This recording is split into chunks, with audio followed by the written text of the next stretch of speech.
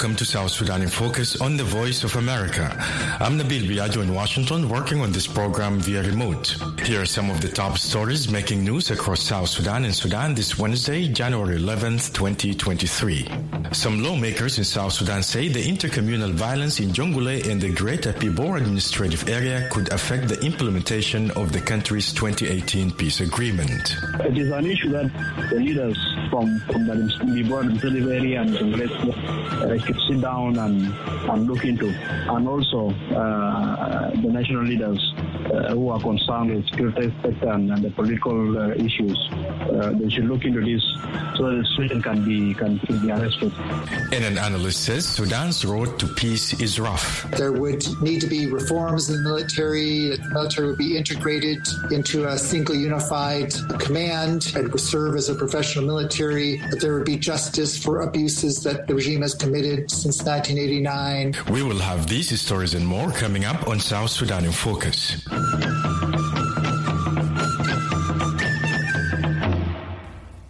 Some lawmakers in South Sudan's Transitional National Legislative Assembly say they are concerned about the escalating intercommunal fighting in Jonglei and the Greater Pibor administrative area and are calling on national leaders to intervene. The MPs say the violence threatens national security and the implementation of the revitalized peace agreement. For VOA News, Dengai Deng has the story from Bor. MP Mayan Deng Alier, who represents Jonglei State in the Transitional National Legislative Assembly, says the number of lives lost following several days of fighting in Pibor and Jonglei is shocking. Other than it being a tribal issue between the Murle community and the people of Nuer Nation from Jonglei State, we should see the other motives other than the revenge attack and all these kind of things.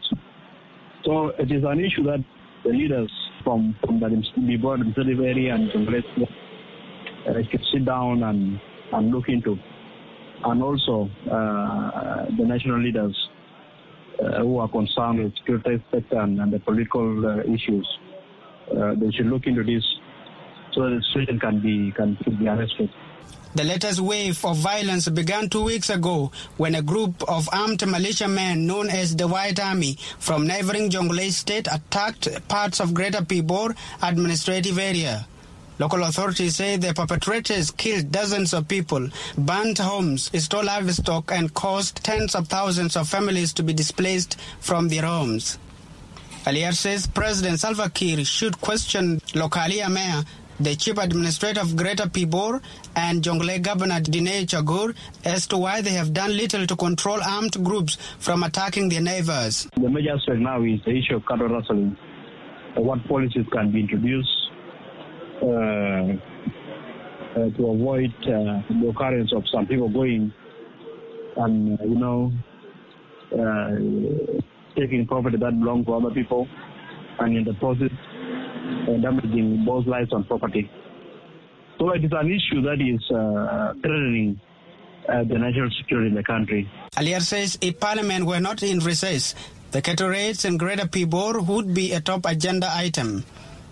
MP Helen Ngaidok, who represents Gumru County in the National Legislative Assembly, says she is deeply concerned about the violence in her area. I also have families there, I have relatives, and in this conflict, my people are the ones suffering the most. Yeah, if it continues, of course, then the consequences will be both long-term and also short-term.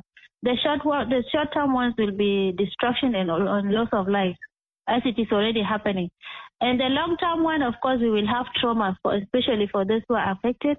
And there's also going to be poverty because, in a conflict, of course, people will lose property, will also lose cattle, which is their main source of income. There will also be destruction of structures whereby some of the people who are affected will have no shelters, they will have no clothing.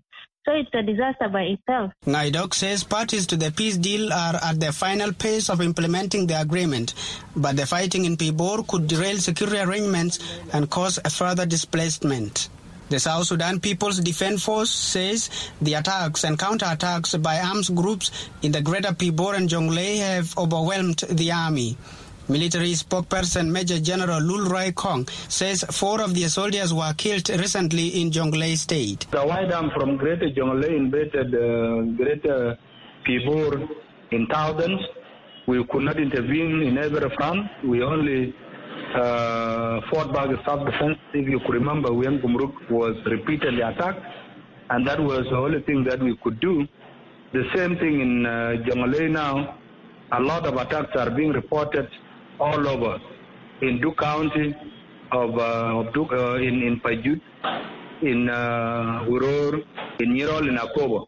And we do not have presence in some of the villages that are being attacked. General Kong says the army was only able to intervene when cattle raiders left stolen livestock near their military barracks.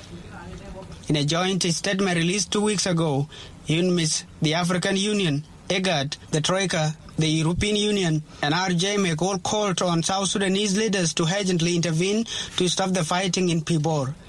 They also called on South Sudanese leaders to ensure the safety and security of civilians, as well as unimpeded humanitarian access to people affected by the fighting.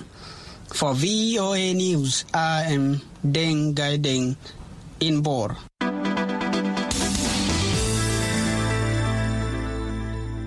The humanitarian coordinator in South Sudan has strongly condemned the killing of 3 aid workers in South Sudan in Ramamer village in the Abyei administrative area and in Duke County of Jonglei State. Peter van der Orard called on authorities and communities to protect humanitarian personnel as they deliver assistance to vulnerable people. He extended condolences to the families and colleagues of the aid workers who were killed. He said, quote, "Humanitarians are working tirelessly to serve the most vulnerable people, including women and children and the elderly, with vital humanitarian assistance, and attacks against them are completely unacceptable and must stop," end quote. Van der Orard says the humanitarian community is calling on authorities to bring the perpetrators to justice. South Sudan continues to be one of the most dangerous places for aid workers. 9 humanitarian workers have been killed in the line of duty in 2022 compared to 5 in 2021. Since the conflict began in 2013, 141 humanitarians, predominantly South Sudanese, have lost their lives while providing humanitarian assistance. The Sudanese Civil Forces, signatories to the Framework Agreement, announced the start of the final phase of the political process in the country on Sunday, with the participation of representatives from the European Union, the Troika, which includes the United States, Britain, and Norway, and ambassadors of Arabs and Western countries. The president of the Sovereignty Council in Sudan, General Abdel Fattah al-Burhan, and his deputy, Mohammed Hamdan Dagalo, also known as Hemeti, renewed the pledge to withdraw the army from politics and to hand over the leadership of the next phase to civilians under the agreement reached between the military and civilian components. VOA senior analyst Mohammed Ashinawi discussed the potential of the agreement with Joseph Siegel, Director of Research at Africa Center for Strategic Studies. There are competing narratives about what's going on. On the one hand, there are indeed substantive negotiations between the military and civilian leaders on moving forward with a transition process that would entail a democratic, civilian-led government. And,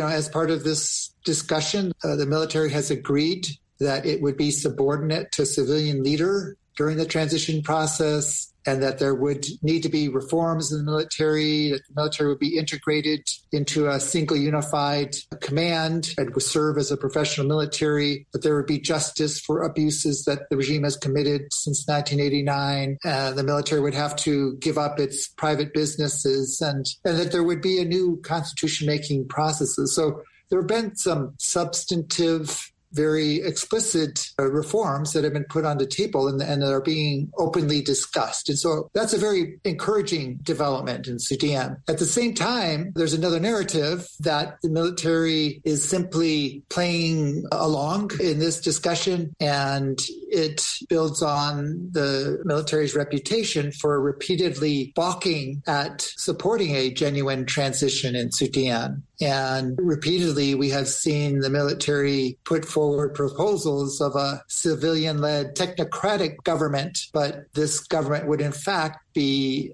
beholden to the military. So there are valid reasons for skepticism. Nonetheless, the fact that we're seeing this substantive dialogue between military and civilian leaders is a positive sign. For her part, the representative of the civilian forces that signed the framework agreement said that the agreement distances the military institution from politics and emphasizes justice. And she called on the rest of the civilian components to join the political process. Would the other civilian components join this process? Many of the main civilian organizations have already joined the process, and most of the others that haven't are at least participating in these discussions. And so the call to expand the other participants is an effort to broaden the coalition of civilian participation so that any ultimate agreement will be widely supported and will be robust through the transition process. Now, there are several armed opposition groups who have previously made deals with the military, and they have declined to support the framework agreement. There are efforts to continue to engage them and to see if they can come along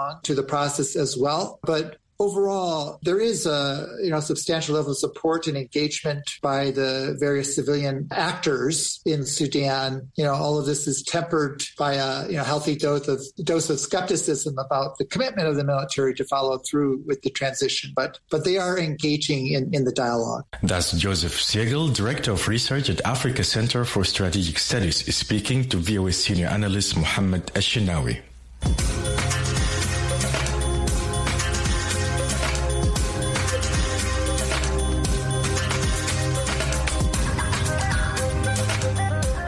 You're listening to South Sudan in Focus on the Voice of America. Coming up, China's diplomacy in Africa picks up.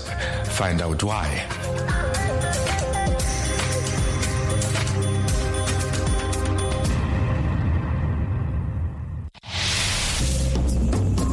What do you think? People speak out on important questions. The question today: what is the best advice you have ever gotten? Got an advice from my mom. She encouraged me to work hard. That she told me a very successful woman is a very hard-working woman.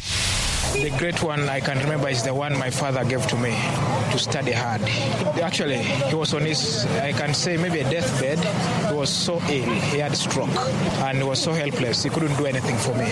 That was the last day I even saw him. He was like, my son, study hard. Is from my father. He has always told me that I shouldn't be afraid to learn new things and to take up new challenges, because he said that you're only afraid to take up new challenges when you haven't tried it. What do you think? A daily discussion of important questions from VOA.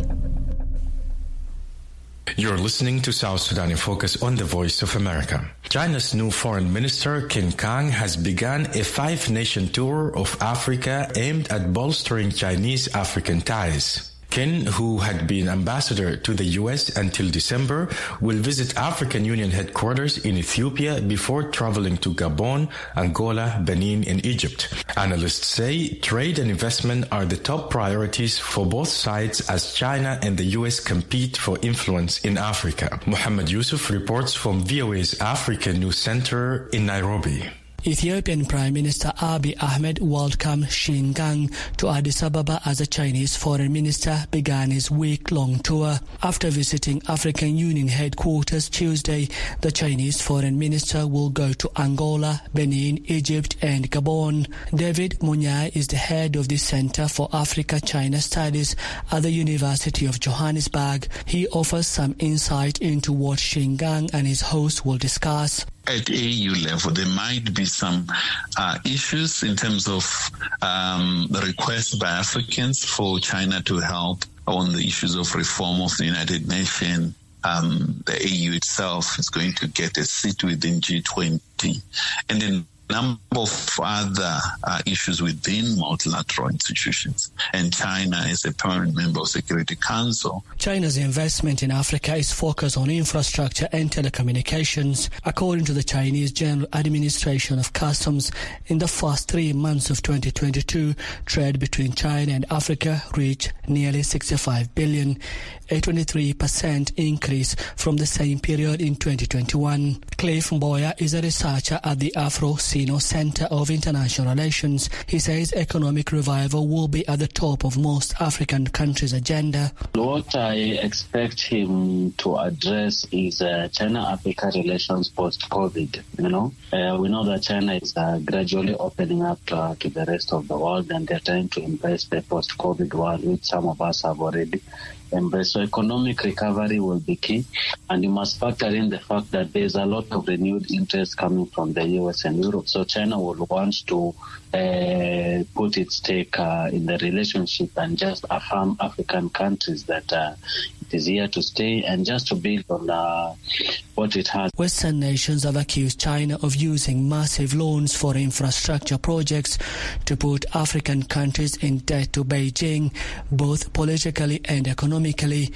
Rights groups say China also promotes corruption and ignores human rights concerns while seeking access to Africa's natural resources. Munyao says Africa are to blame for the corruption involving big projects in the continent. My blame goes more on Africans, ourselves as Africans. I don't think we have clear laws and tough on corruption. The idea of blaming Chinese or blaming Americans on anything is not something that I buy into. There are issues, no doubt. Is there corruption in some of Chinese projects? Yes. Is there any corruption in some of American projects on Africa? Yes. What are we doing? And there is no one that we can say is better than the other. That's my own view. Last month, the U.S. government hosted African leaders in Washington, where they agreed to support infrastructure projects on the continent, as well as invest in digital transformation, health and telecommunications. Mboya says African nations will see if they can get similar or greater benefits from interaction with Xinjiang and China. So he'll be received well, and the African leaders will be keen to see what has to offer when it comes to his trip. So this trip, I know it will generate a lot of interest. The African Union, the leaders who are there, they will want to establish the personal contact with him just to get an idea of his ideas and his strategy, and see how to align themselves with what he'll have to say or what China intends to do going forward. In Egypt, the foreign minister is scheduled to meet with the Secretary General of the Arab League. The visit is set to conclude Saturday. Mohamed Yusuf for VOA News, Nairobi.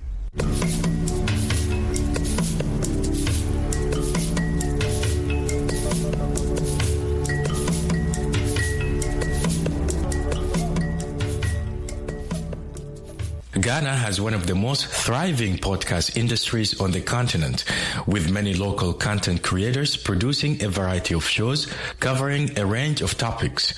One of the most popular podcasts in Ghana is Sincerely Accra, an award-winning podcast that features conversations on the lives of young urban residents living in the capital, Accra. On his recent trip to Ghana, my colleague Jackson Vuganyi visited the Gold Coast Report studio, where the show is recorded and produced, and met with the creators of the podcast. It's a hot Sunday afternoon in a neighborhood located a few meters from the Atlantic Ocean.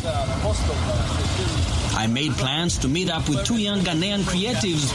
Joseph Nti, he is the host of Sincerely Accra, a popular podcast among young Ghanaians in Accra and outside. We are also joined by Donald, the co-founder of Gold Coast Report. It's a podcast network that hosts Sincerely Accra and other forms of audio content. I asked both of them to join me for a ride in one of Ghana's most popular forms of public transportation.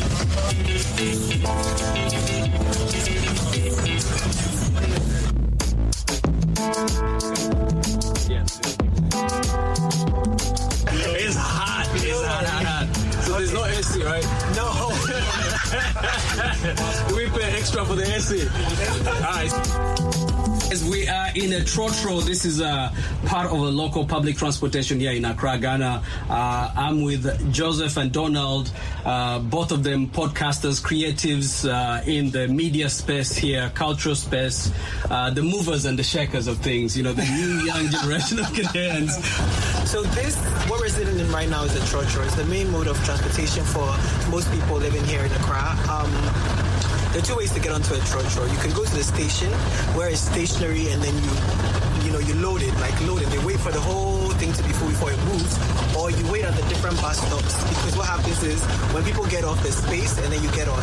And each trotro has its demarcated area that it's going to. So you need to know where you're going and where to stand to get the trotro that's going where you're going. Now, does each trotro have its own character, per se, in the artwork, in the music it plays? Because I've seen many, African urban centers, they have these, means of transportation, and they try to one-up each other by being different, by being creative. Yeah. In Accra, do they do something? I think so. I think, honestly, the personalities of the drivers also come to play. Look, you can see we have a little Burberry situation going on here. Most drivers like to have signs at the back of their trotros. I know you've seen they have all sorts of coats. I don't know what inspires the coats. Some of them have televisions inside and a lot of design. So I think the personality of the drivers really shows inside the trotro. Okay. Tell us about Sincerely Accra. Sincerely Accra is Accra's love letter to the world. It's the pulse of the nation. The podcast runs on Vox Pops and interviews with people of interest, We started it in 2017 to get into conversations that are plaguing young people here in Accra. All sorts of things. Nothing is off limits on Sincerely Accra, because it's the everyday conversations that we're having with our friends in our homes when we go out to drink. And we just take those conversations and put them on the podcast. And you throw in a few popular sound bites and my crazy opinion, and you have Sincerely Accra. What are some of the most popular topics you've had so far? The most popular subject matter on Sincerely Accra is definitely sex. Ghanaians are a nation of sex habits, but they just do not like to talk about it.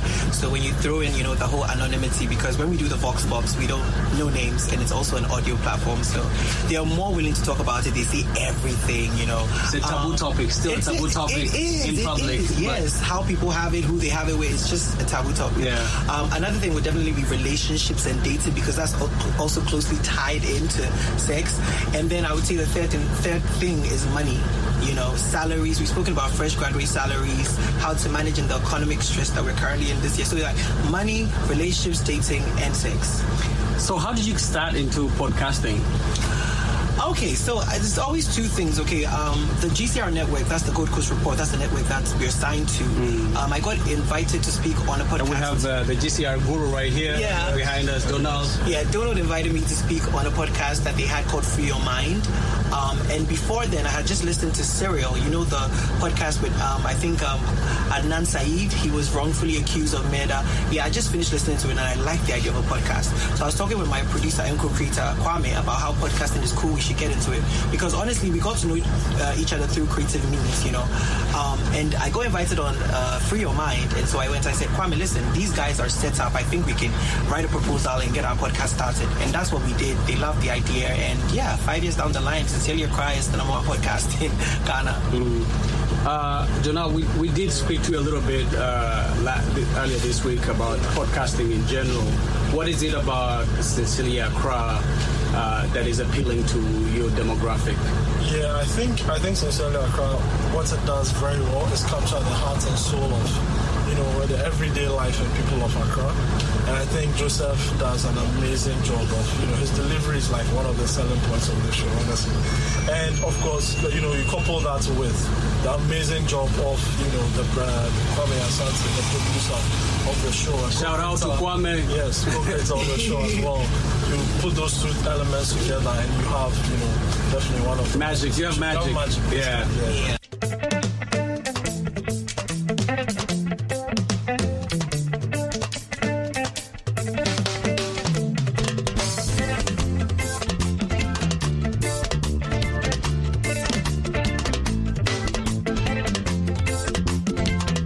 The UN High Commissioner for Human Rights, Volker Turk, says Iran's executions of anti-government protesters in violation of international human rights law amount to state-sanctioned killings.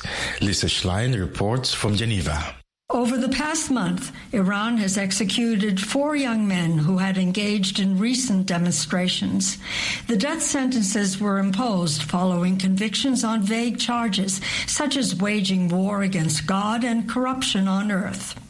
The UN High Commissioner's spokeswoman, Ravina Shamdasani, says those charges are completely spurious and make no sense. She says they also fall far short of international human rights law, which only permit executions for the most serious offenses, such as intentional killing. In these cases, however, given an almost complete lack of due process, given the use of torture and ill treatment, we are saying that these are not only executions, but these are actually state-sanctioned killings. They are arbitrary deprivations of life by the state.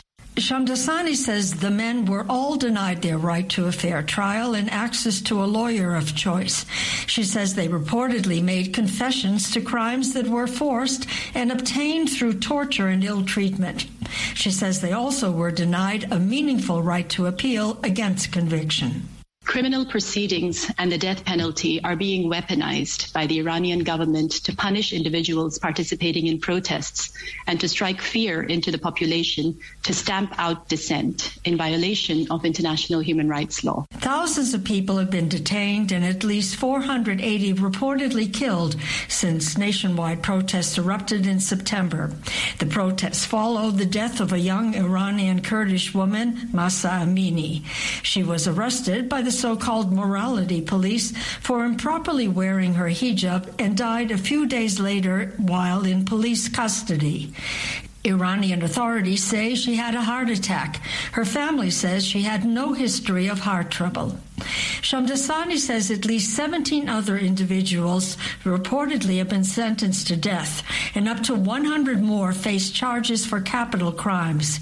She says her office has received information that the executions of 2 young men, aged 19 and 22, are imminent.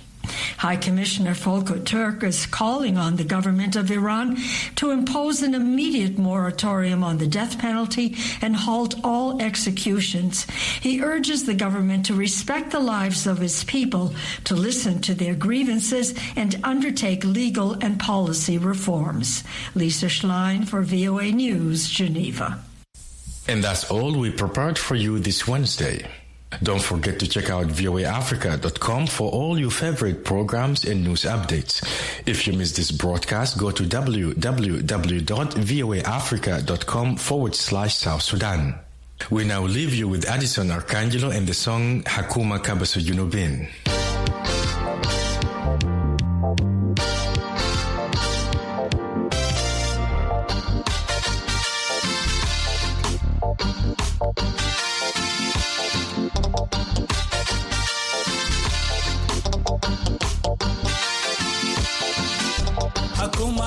Kabasu Junubin, Bekalam bita Huria, Bekalam bita freedom. Fini haya uman sibunas gimutu bejan, uman gisibunas rijaleteran, uman madernas bigeni sawa, uman madernas bigeni afwan, uman madernas bilimu sawa ya hakuma tashunu, ya hakuma tamunu. Main mesas, bizulumunas, mabuana so hagiga besbikatulunas, de hakuma tashunu, de hakuma tamunu. Main mesas, bizulumunas, mabuana so hagiga besbikatulunas. Junubin enatoman fata. Dema zaman bitaka basatani, wala zaman bitasiya satani. Anina bigata banin, Junubin Sudanin bigota banin.